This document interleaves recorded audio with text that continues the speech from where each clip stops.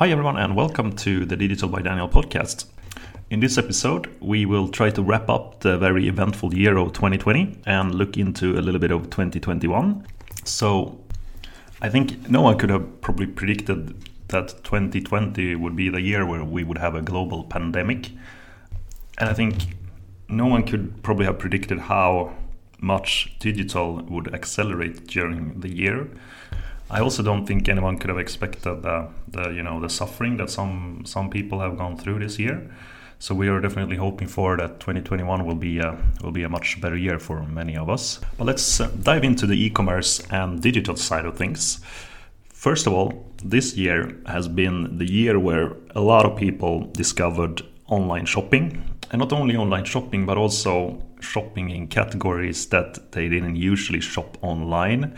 One of the biggest fortified bastions, if you will, in e-commerce has been the grocery side of things, where a lot of people have preferred, usually from old habits, I would say. I'm not sure it's preferred in the sense that they actually think about it. Anyway, have preferred to shop in store.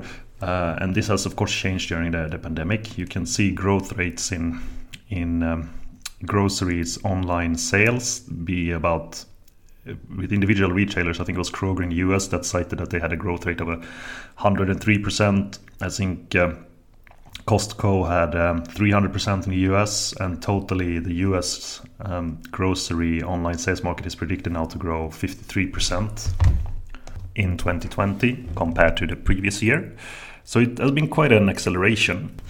Another side of things is the meal delivery services and grocery delivery services like Uber Eats, Instacart, for example, and so on. They have seen huge increases, and some of these services are also starting to become profitable. They have reported some profitable quarters. I think it was Instacart. So it's you can see that the model is starting to work, even though there will probably be some consolidation in that area moving forward, since there are so many players. Uber Eats, for example, bought Postmates this year in the US, and there have also been some other consolidations in other markets in the meal delivery and grocery delivery area. But still, people have discovered that, well, you can get your restaurant meals delivered to your door, and it has become more and more mainstream. There are also various studies on who are actually the shoppers now in e-commerce, and it's basically in all age groups. But one age group that has increased a lot is the senior citizens. So they have started to discover online shopping, grocery shopping online, and so on. And of course also because they are worried to be exposed to the virus. I think just a personal story here. I think my 92-year-old father actually started getting his groceries delivered and bought online. He was kind of amazed that it worked that well, and me too for that matter, because he lives in the middle of nowhere, you could say. So I think that's pretty cool in a way, if you're going to find some positives in the pandemic. Furthermore, I think when you look at a number of, and we're going to go through that because we're going to look at some brands soon as well and what they're saying about the future and e-commerce and so on. But when you look at predictions and so on, you can see that a lot of the predictions right now are that we are not going to see the same growth rates in e-commerce and digital adaptation as we've seen before, but we are definitely have it here to stay, so to say. It's not really that on when the vaccine is rolled out during next year we are just going to go back to the way it was. I think, as I said, a lot of people have started to see the benefits of buying stuff digitally and through e-commerce, and there are still a lot of benefits. There are also some downsides, of course. You can't see the thing you're buying. But the upsides are also that you don't need to be exposed to virus or other people. You get your stuff delivered to your door. You don't need to drive anywhere. You save a lot of time, etc., etc. So I think it's probably going to continue. Then we will see in what shape or form it's going to be in the future. One thing that I don't see in all these predictions that you get from the prediction people is that even though we have seen now that it has accelerated a lot, e-commerce, we are still going to go through a lot of changes, I think, in the area, because e-commerce has never really been built. The systems that we have in place, the logistics, the content, the experience, it hasn't been built for these kind of numbers, for this kind of volume. I think we're going to see a lot of changes the coming years in how we shop online. We used to be reliant on this, add everything to the cart, go to checkout just like you would in a normal store. But in a way, that's something that was invented in 1997, right? I think we will see a lot of changes. It's not because it's evident that, the platforms and so on that we have, they are not really cut out for maybe grocery buying online. I think still it's pretty clunky, to be honest, in many cases. When you're buying your groceries online, there are probably easier user interfaces to do, much more to do with content, different sizes of different things. I mean, if you're buying your milk online, which I do sometimes, try to do it and find the right size, get the right size delivered. It's very, very difficult because you can't really see the different sizes. There's still no standardization implemented on how sizes should be, etc., etc. And that's just for groceries. If you go down into other areas, I think we're going to see even more kind of changes there. So, for example, I'm buying shoes, for example, online right now because I've been trying to do my running this year a lot. And since Malta is so stony and there's a lot of stone and hard surfaces, I wear out my shoes quickly. And buying them online, even though we have these, it's possible, of course. You can buy it through the Nike web stores, which is great in some context. But there's still a lot to do with the content there. Still, if you have specific needs, you still can't really find it, and not to mention on Amazon and so on as well.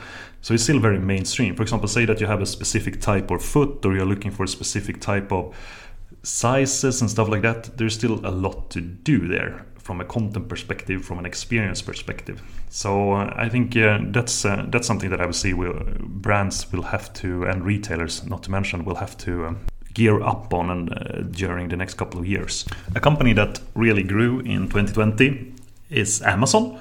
They grew profit and sales grew about 37% year over year. It's not as big as other retailers that have been reporting hundreds of percents of growth. But also remember that Amazon has already for years built up the capability to and the sales in many countries, and they are among the top 5 in most countries where they operate. I think the interesting part with Amazon is also that even though they grew, they also had issues this year with logistics, with the pandemic, and kind of getting fulfilling all the orders that were coming in from consumers all over the world. So even a company like Amazon that is focused on these things had difficulties fulfilling all the orders on time, keeping stock levels at a reasonable level, and replenishment and so on. So that also gives you an indication on that this year hasn't been easy also for the e-retailers, even though, they had sales and everything. It also, as I said before, the systems are not really in place to experience this kind of growth. Yeah. Another thing that we saw this year is the introduction of a number of shopping features in Facebook and WhatsApp. And Zuckerberg has talked a bit about this for some time, about the implementation of e-commerce and connecting it with Facebook. It makes sense in many countries. They have in WhatsApp there is now a number of features, and also in Facebook. I think an interesting one is also the live feature that they launched this year, where you can do live shopping streams and so on Facebook as a brand or as a Facebook page. And Facebook aren't the only ones. We have seen the partnership between Shopify and TikTok, for example, where there are specific features and so on in TikTok that will be launched that will be easier to integrate to a Shopify e-commerce store. Speaking of Shopify, what a year for Shopify. My goodness, they have increased a lot this year. Still, it's a little bit, I don't know if it's surprising. You can see in their stock price that apparently they are doing something right, even though most indications are that familiar brands and so on has been the ones that have been winning in the pandemic. You can still see that there is a niche for independent brands, small startup brands and so on, and that niche is filled by Shopify. And of course it makes sense to connect that to TikTok, which is the audience that buy a lot of these brands. Maybe they're a little bit too young, but fine. TikTok is also interesting in a way. I think it's that someone said that it was who was that? Some influencer that actually did a lot of content on TikTok but never really liked it that much. I don't remember what article it was. Anyway, she said that it was like being slapped in the face opening TikTok. I think in a way it's pretty accurate in some instances. But if you look at the way the content is done in TikTok, I think you can see that it will probably be the standard moving forward, that we will move more towards video type of content. Hopefully not everyone will have to be dancing. There might be other content options in TikTok in the future as well. E-commerce in China has also surged. China has always been it's always been a pretty advanced e-commerce market, I would say. There are two big players there, JD and Tmall. JD did a good year, and the Alibaba-owned Tmall did also a very nice year. But it was kind of overshadowed for Alibaba because the Chinese government is basically after them for anti-competitive behavior and monopoly in... I guess it's monopoly that they're looking for in China, and they want to kind of make sure that Alibaba doesn't get that. Not sure what the reasons is, and I'm not going to get into that here, but one could speculate. Either way, that has been kind of overshadowed for Alibaba, and their stock is down a lot this year, even though the Chinese government might have one point that there are two big players, as I said, in China that accounts for most of the e-commerce sales, and maybe that's not something that they want in the future.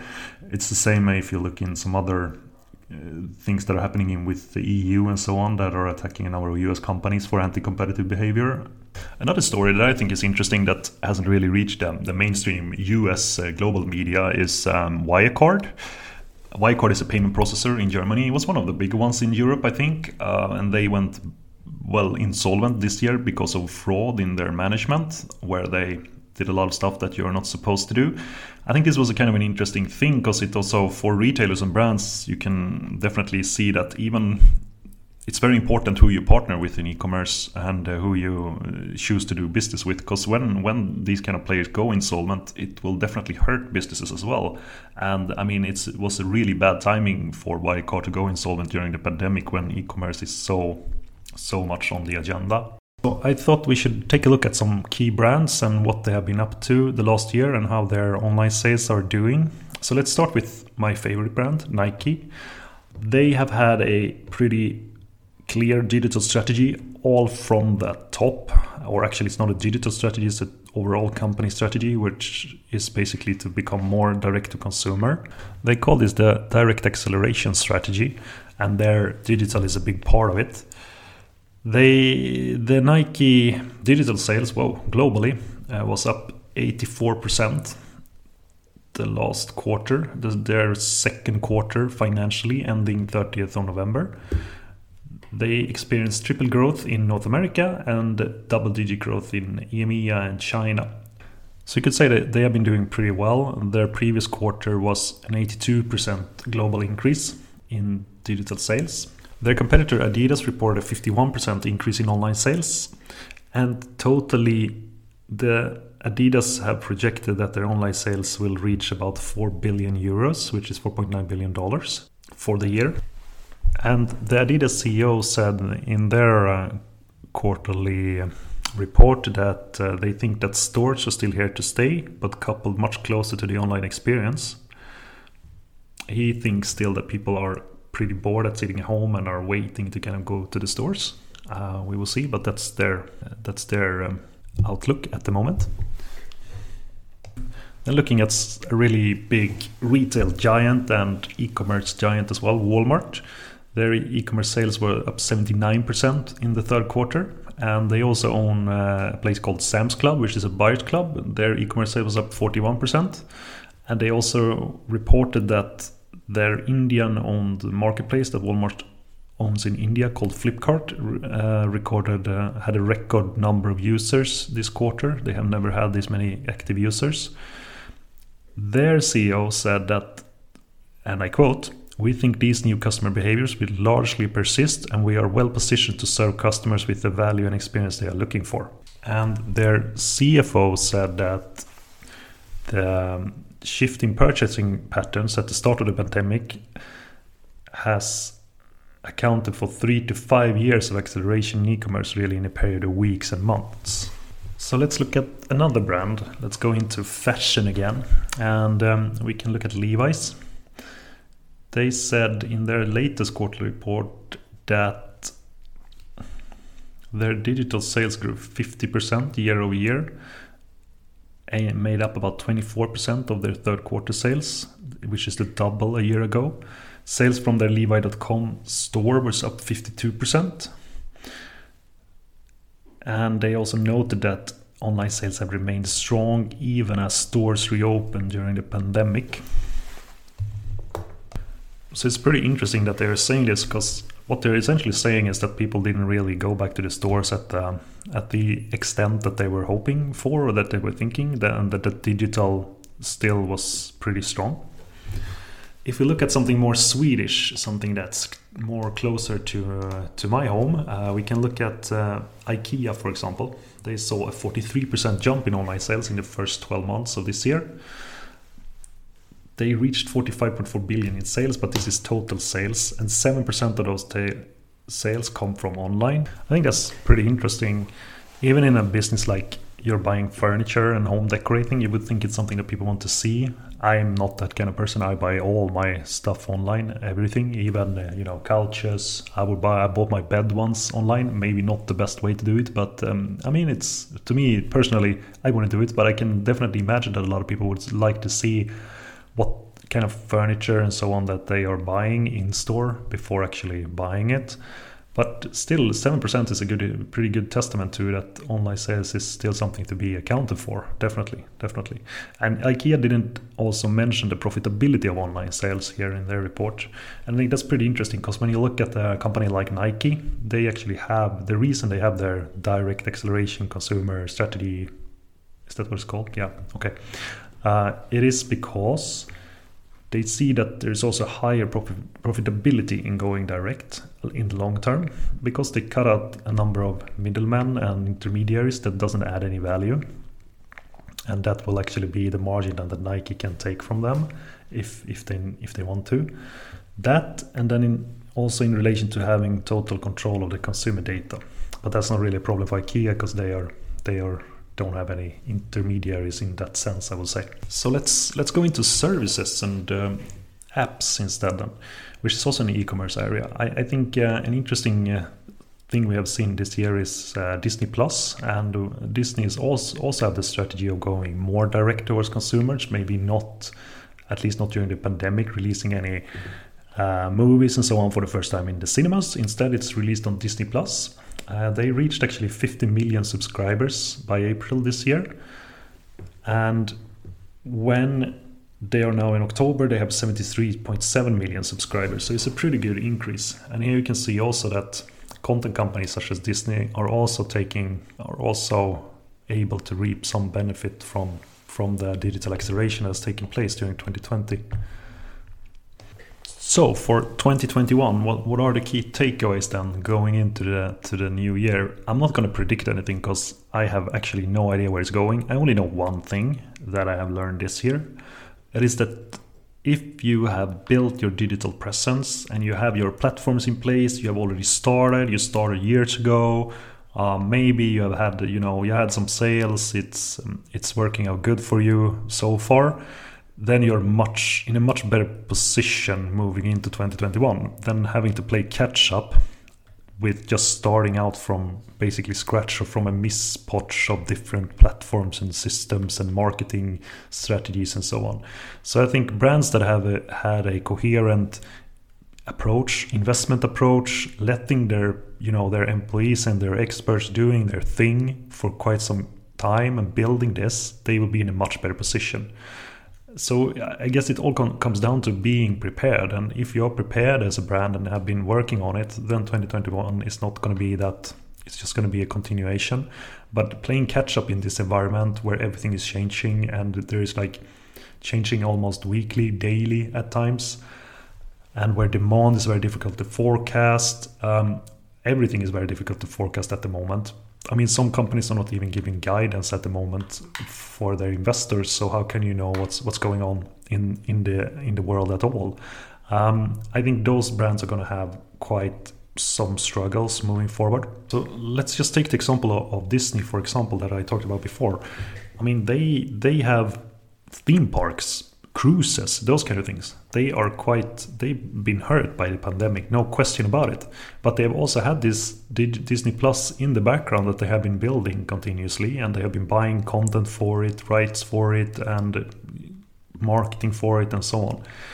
And now they have the possibility to reap the benefits and get some offset from it. Probably it has only been, some smaller part of Disney before. Now it's one of the bigger parts. So again, preparation, long-term view of things. That's when you win in the area of digital, I think. And I mean, it hasn't been like there have been a shortage of people saying that digital is coming. It has been on the management agenda for years in most companies. But it's from having it on the agenda to doing a good execution and a good long-term execution on it. That's the key. Another takeaway that I have from all this is that you can see that there's a new target group coming into e-commerce, that there is a new demographic. Some of them are a little bit older, or some of them are maybe not used to buying online to the extent that previously has been the case. So I think a lot of retailers and brands will have to work on how they communicate and what kind of content and so on they're putting up there to make it really clearer for the mainstream user, and also guide them better on how to buy things. I think, as I said before early on in this podcast, I think there's still a lot to do there. Even though I know it's not really about just getting the product up on the website. It's also making sure that people find the right product. It's also something that you as a brand or as a retailer will also benefit from, because you will, of course, decrease the number of returns you get, the number of complaints you get, and so on. So keep that in mind for 2021. Another takeaway is that all touch points are becoming shoppable, I would say, and it's even more evident now after the pandemic has been going on for a while. What I mean by this is basically everywhere where you have a consumer interaction, you will see that those touch points are moving more and more towards integrating e-commerce in them. You can see the example of Facebook during the year, who have rolled out a number of shopping features, but you can also see TikTok's doing the same thing, Pinterest is doing it, Instagram has been doing it, Google is doing it. So everywhere where you already have a lot of consumer engagement, you will see that those touch points are going to be turned into more shoppable channels. Then, of course, it remains to be seen who of those players will actually succeed and what of those channels will actually be popular. Another pretty evident thing is that delivery services and on-demand delivery services, not to mention them, are becoming more and more critical infrastructure for society at certain times. And you can see that now during the pandemic, especially players like Instacart and Uber Eats and Postmates and everyone has surged during this time, and it's really almost becoming critical in some countries for them to be there. And the same goes for regular shipping and delivery services like DHL, UPS, FedEx, USPS, and so on. And I think that's a pretty interesting thing, because these services before used to be a kind of a fringe thing, something that of course we used, but you never noticed them, and of course, why would you use them? You could go to the store and so on. But now when more and more stores are closed, they are also becoming more critical. Another takeaway is that B2B is probably going to continue surging, and what I mean by that is like B2B e-commerce is, and I mean it has been on the agenda for companies since like 1998 right now, but still it's something that will continue to surge, and something that I think we will see a lot more of. B2B marketplaces, for example, you can read a good article in TechCrunch about this and how they predict that B2B marketplaces will be one of the bigger players during 2021, 22, and so on. And I think you will see companies putting up a lot of effort into their own B2B solutions, but we will also see companies trying to reach more sales through marketplaces and other areas in B2B moving forward. Okay, that's it for this time. Thank you so much for listening. If you want to get in touch with me, go to www.digitalbydaniel.com, and you will find my email address and other links to social channels and so on. And I hope that you will listen to the next episode. In the meantime, have a really nice and wonderful time. Thank you. Bye bye.